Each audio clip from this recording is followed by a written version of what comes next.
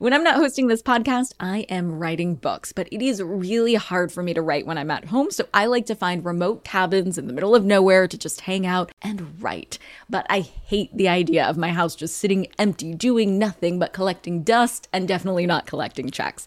And that's why I'm an Airbnb host. It's one of my all-time favorite side hustles. Other popular side hustles are awesome too, don't get me wrong, but they often involve big startup costs. By hosting your space, you're monetizing what you already have access to. It doesn't get easier than that. And if you're new to the side hustle game and you're anxious about getting started, don't worry, because you're not in this alone. Airbnb makes it super easy to host. I mean, if I could do it, you could do it. And your home might be worth a lot more than you think. Find out how much at airbnb.com/host. Hey guys, are you ready for some money rehab? Wall Street has been completely upended by an unlikely player, GameStop. And should I have a 401k? Because you don't do it? No, I know. You think the whole world revolves around you and your money? Well, it doesn't.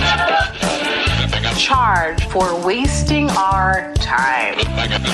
I will take a check. Like a old school check. You recognize her from anchoring on CNN, CNBC, and Bloomberg. The only financial expert you don't need a dictionary to understand, Nicole Lapin. Today, we're diving deep into the topic of minimum wage. And by the end of this episode, I will convince you that the federal minimum wage should be higher. So first, let's get to the facts. The minimum wage was created in 1938 as part of a wave of legislation passed on workers' rights. A minimum wage has been established. The concept is an obvious one. A maximum work week of 40 hours has been fixed. In an effort to ensure that workers aren't taken advantage of by their companies, the U.S. government set a minimum guarantee for hourly pay. If you get paid less, either the state or the federal government will step in and act on your behalf. Well, kind of. The government added some exceptions in fine print. Remember in our tips on tipping episode, I told you that the government has okayed waiters making less than minimum wage? There are exceptions where it is permissible for an employer to pay employees less than minimum wage. These exceptions apply to some agricultural workers, employees of seasonal amusement parks, some student workers, and people who make tips. In 1938, the minimum wage was 25 cents an hour. I know. Yikes. But you also have to remember that 25 cents was worth way more than it is now. Plus, in 1938, banning child labor was big news, if that tells you anything about the landscape at the time. Thankfully, nearly 100 years later, the federal minimum wage is higher now. Currently, it's set at $7.25 per hour. While this is the minimum wage set by the federal government, states can set their own local minimum wage laws as well. It's a little complicated, but all you need to know is that you get to choose whatever is higher, the federal minimum wage or the minimum wage in your state. California currently has the highest state minimum wage at $14 an hour. In 2023, it will go to $15 an hour. But not all states are as kick-ass as my home state. Almost half of the country follows the $7.25 federal minimum wage precedent. I mean, it's great that the government steps in to defend the rights of workers. But is $7.25 enough? Let's follow the numbers. If you're getting paid the federal minimum wage in a full-time job working 40 hours a week, 52 weeks a year, you will make just over $15,000 a year. And that's before taxes. In 2021, it is damn near impossible to make it on 15 grand a year. And yet, according to the Bureau of Labor Statistics, there are 1.1 million workers making minimum wage or below. That's 1.1 million people who have to figure out how to make ends meet with $15,000 a year. This is a systemic problem. I know that most people say the great equalizer is education. To be frank, the great equalizer is money. Yeah, if you weren't born into privilege, a Harvard degree helps even the playing field, sure. But you're kidding yourself if you don't see how intertwined the education system is with finance. Hello, Lori Loughlin.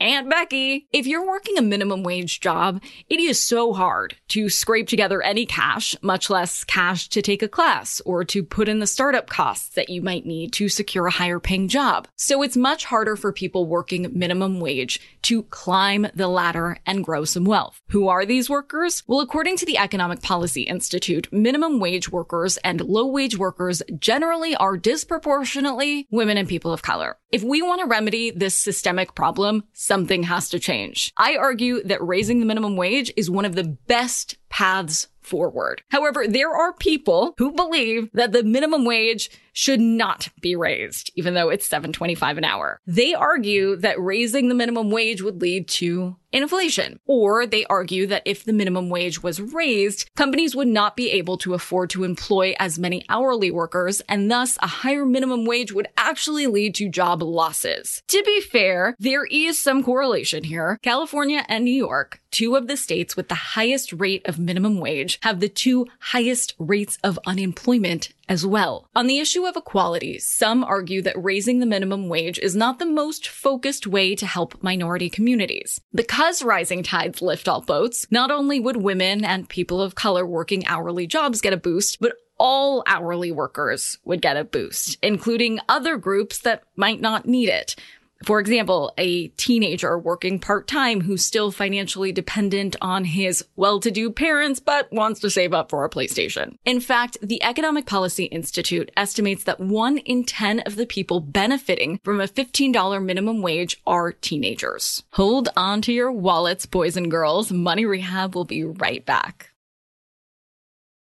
Now for some more money rehab. So there are the heavy hitter arguments for the minimum wage naysayers. But here's what I have to say to that. Let's rewind. On the point of minimum wage hurting the economy, not to dunk on you, but you're just wrong. If people make more money, they can spend more money, and that helps the economy. If you're a government representative and you're saying that it hurts the economy when people have more money and spending power, then why would you pass 3 rounds of stimulus checks? And not to slam dunk on you, but I'm going to quote from your HQ here. The Congressional Budget Office estimates that raising the minimum wage to $15 an hour from its current level of $7.25 could cost 1.3 million jobs, while increasing wages for 17 million workers. Yes, we don't want to lose any jobs, but this legislation wouldn't exist in a vacuum. There can be accompanying legislation that creates jobs for these 1.3 million workers. We can think out of the box here, folks, especially when we're talking about improving the lives of 17 million people. Furthermore, when 17 million people have more take-home pay, they're going to spend more money at local businesses that then need to hire people. That positive effect on consumer spending will almost certainly result in a total creation of new jobs that is quite substantial. That is a self-fulfilling prophecy. That positive effect on consumer spending will almost certainly result in a total creation of new jobs that is substantial. On the point of not wanting to give teenagers a living wage, okay, you're speaking from an ivory tower if you think your only impression of a teenager is someone who's blowing their paychecks on booze and Dogecoin. You're clearly not thinking of all the teenagers who are working to support their families and their parents. But even though it's estimated that 1 in 10 of the people that would benefit from higher minimum wage are teenagers, the average age of workers who would benefit from a minimum wage boost is 35. 35. And 59% of those people are women. If you're not sold yet, first of all, who hurt you? But here is one major thing for you to chew on. Remember that I told you in 1938, the minimum wage was 25 cents? It's obviously grown since then, thankfully. You may think that the minimum wage has been raised, though, to keep up with inflation. But here's the thing. Yes, the U.S. used to adjust the minimum wage to keep up for inflation and other cost of living metrics. And then in 1969, that stopped. Checking in on the minimum wage has just dropped off the agenda. The U.S. government does not have any legal requirement to periodically review minimum wage. There's no spring cleaning where Mitch McConnell is like, hey, we're in a global pandemic and a recession and completely reliant on essential workers, some of whom are making minimum wage. Should we maybe pay them more? Nope. That doesn't happen in the US. But there are at least 80 countries where there is a mandate to revisit minimum wage at least every 2 years, and 134 countries that adjust their minimum wage at least every 5 years. But not the United States, the richest, most powerful country in the world.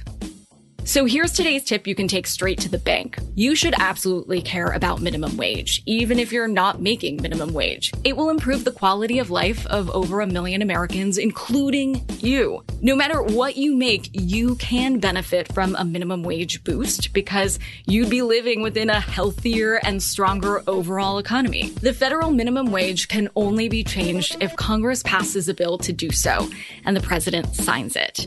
So write your congressperson. We can make some serious and much needed change here, but we have to speak up. And as always, I'll go first, but that means you gotta go next. Money Rehab is a production of iHeartMedia. I'm your host, Nicole Lappin. Our producers are Morgan Lavoie and Catherine Law. Money Rehab is edited and engineered by Brandon Dickert with help from Josh Fisher. Executive producers are Mangesh Hattikudur and Will Pearson. Huge thanks to the OG Money Rehab supervising producer, Michelle Lands, for her pre-production and development work. And as always, thanks to you for finally investing in yourself so that you can get it together and get it all.